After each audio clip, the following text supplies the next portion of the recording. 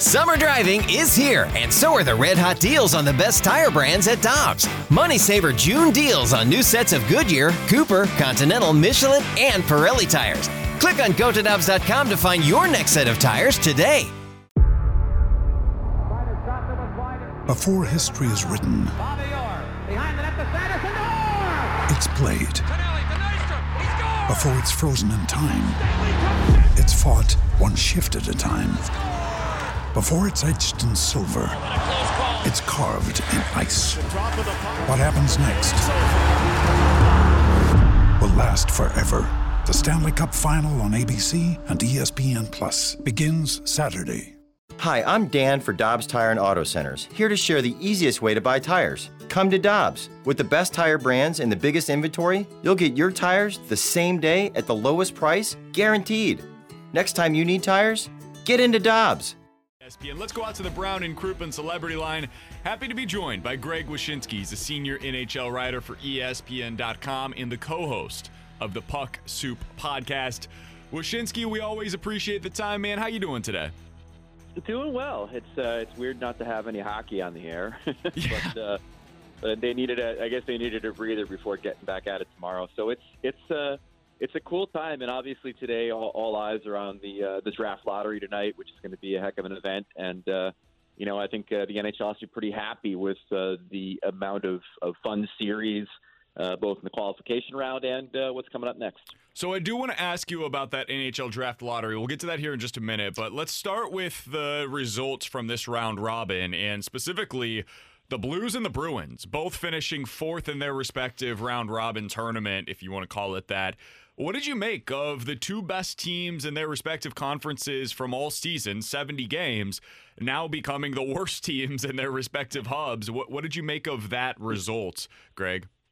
I think in both cases, I mean, obviously you have two factors at play. You have one, the idea that these two teams that played a ton of hockey last season excelled in this regular season, then had their seasons interrupted for 4 months, and then came back. I mean, that's a lot of sort of shifting gears for two teams to kind of handle it immediately right off the hop in a round robin. I also think you have a situation where these two teams approach the round robin a little bit differently than the other teams did, in the sense they just want to kind of get their systems up and running. You know, they want to make sure all facets of their teams, of the team, is sharp by the time they get into the round of 16, knowing that they're already going to advance to the round of 16. So I think some teams approach the round robin a little bit differently than others, and I wouldn't be surprised to see two veteran teams in the Bruins and the Blues know that, they're going to use this a little bit differently and know that whoever they end up facing in the next round, they're going to have to beat those teams anyway at some point, so you might as well just work on yourself for now. Greg, is it concerning at all to you when you watch the St. Louis Blues? And look, we know how they won the Cup last year. They had great puck possession numbers. They finished a lot of checks. They were a rough and tumble team to play against. But right now in this round robin, their play is trending downward as the game goes on, and they're going to be facing a very young, very fast Vancouver Canucks team. To your point of being ready and having everything locked down and ready to go, do you think the Blues have enough runway left to be able to prepare properly for the Vancouver Canucks? I'm a little bit more concerned about them than I am Boston. Boston has shown an ability in the past to kind of flip the switch and become a different team when necessary. The Blues, like you said, I mean, it's a situation where we've seen them be good for long stretches of time and then continue to be good and get better and better. It's not so much flipping a switch on a dime. And you're right, the underlying numbers for this team are really disturbing entering this series. We do see them as a strong puck possession team. In the 3 games, that's not what they did. And we also see them as a team that's very good at just shutting the door on teams. And obviously one of the most disturbing trends in the round robin was how the Blues would end up playing in the third period of these games. So there's a lot of danger signs here. And then you bring in the fact that the Canucks have all this wind in their sails after their big opening round defeat of the Minnesota Wild. And not only that, beating a team that arguably is the second best defensive team in the league behind Boston and Minnesota. The Blues obviously are an intimidating team from a defensive front when their game is on, but the Canucks just kind of went through one of those teams to advance. And I wonder if that's not a sort of proof of concept for a young roster that's still trying to figure out how to win. Greg, are there any trends that you've seen develop over, whether it be the round-robin games or the play-in games? Were there any trends that you saw in particular that really you're going to be paying attention to see if they continue as we go along here into the first round of the playoffs? Nothing too overriding as far as the league as a whole, but there are obviously a couple things that you're wondering about as far as how they carry over. One is the ability of one line to kind of take over a series, and I think we saw that with the Carolina Hurricanes and their top line. They get the Bruins again, and I think that's going to be a much different series because of the emergence of Andrei Svechnikov on their top line, who was good last year, but now has certainly leveled up in a way that makes their top line really formidable.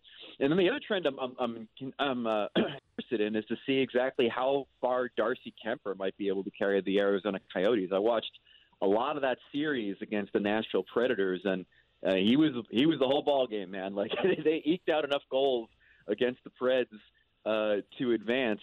But it was the Darcy Kemper show, and it's going to be interesting to see if he's going to be able to carry that over for another round, because against the Colorado Avalanche, I mean, they're going to need him to put up a cement wall in that crease, because the Avalanche are very good and very deep and much better on paper than are the Coyotes. Greg, how surprising is it that the Toronto Maple Leafs, Edmonton Oilers, and in particular the Pittsburgh Penguins, who quite honestly, I thought we're going to run a steam train right over the Montreal Canadiens, but fell way short on that one. How interesting is it that those three teams, having the star power that they have on their lineup, how interesting is it they're out right now on the outside looking in? Yeah, I mean, I think part of that speaks to the unpredictability of a 5-game series. A lot of the coaches I've talked to in the last few weeks all said the same thing, which is that the biggest difference between a 5 and a 7, besides obviously the math, is that when you get a little bit more runway to figure out your team, it's the talented veteran teams that are going to be able to excel. And so, if it had been a situation where these teams are now down, 3-1, or in the case of Toronto, it would have been 3-2. There's no, guaranteeing that they can't kind of figure out their stuff and rally in that series, but they simply didn't have the runway here. I think what you see is, one of the things that I thought we'd see entering the qualification round, and it kind of played out that way, are the teams with a strong defensive structure having a leg up over everybody else. And, when you have the Coyotes and the Islanders and the Blue Jackets all advance, I think there's something to that in the sense that these teams might have had a leg up. I'd throw the Hurricanes in that mix too. I mean, they're a team that learned last season the kind of defense they need to play to win in the playoffs. And I think they applied that in that series against an upstart offensive Rangers team. So the teams that had the best sort of defensive structure in a lot of these series are the ones that ended up advancing. But when you throw that into a 7-game series, it could be a different equation, I think. Final question that I have for you, Greg. You mentioned a lot of the teams that are now bounced out of the postseason. They're all thrown into the lottery, and one of them is going to pick first overall after what happens tonight with that lottery. What's your favorite potential subplot that can come out of this? Like, is there a team in particular that you're like, holy cow, that would be perfect? Well, first of all, we should say that just to reset it, it's the idiot general managers that put this on themselves. They were all thank you, Greg. Yeah, they were all afraid of the same team winning the draft lottery and winning the Stanley Cup. The NHL wanted to hold the lottery and the draft before the season was even restarted.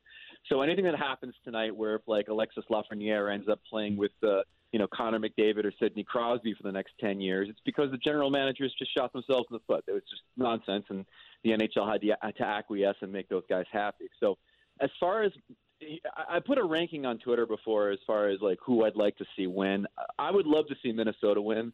I think that's a franchise that could use that boost. The biggest chaos, I think, would be probably either Edmonton or Toronto winning, which would just be, very interesting and fun to watch what the reaction in hockey would be for that. Greg, okay, so we know who you would like to see get the first pick. In your opinion, who do you think the NHL wants to see get this first pick? Because in my opinion, I'm thinking the NHL would really, really love to see the Rangers get that pick.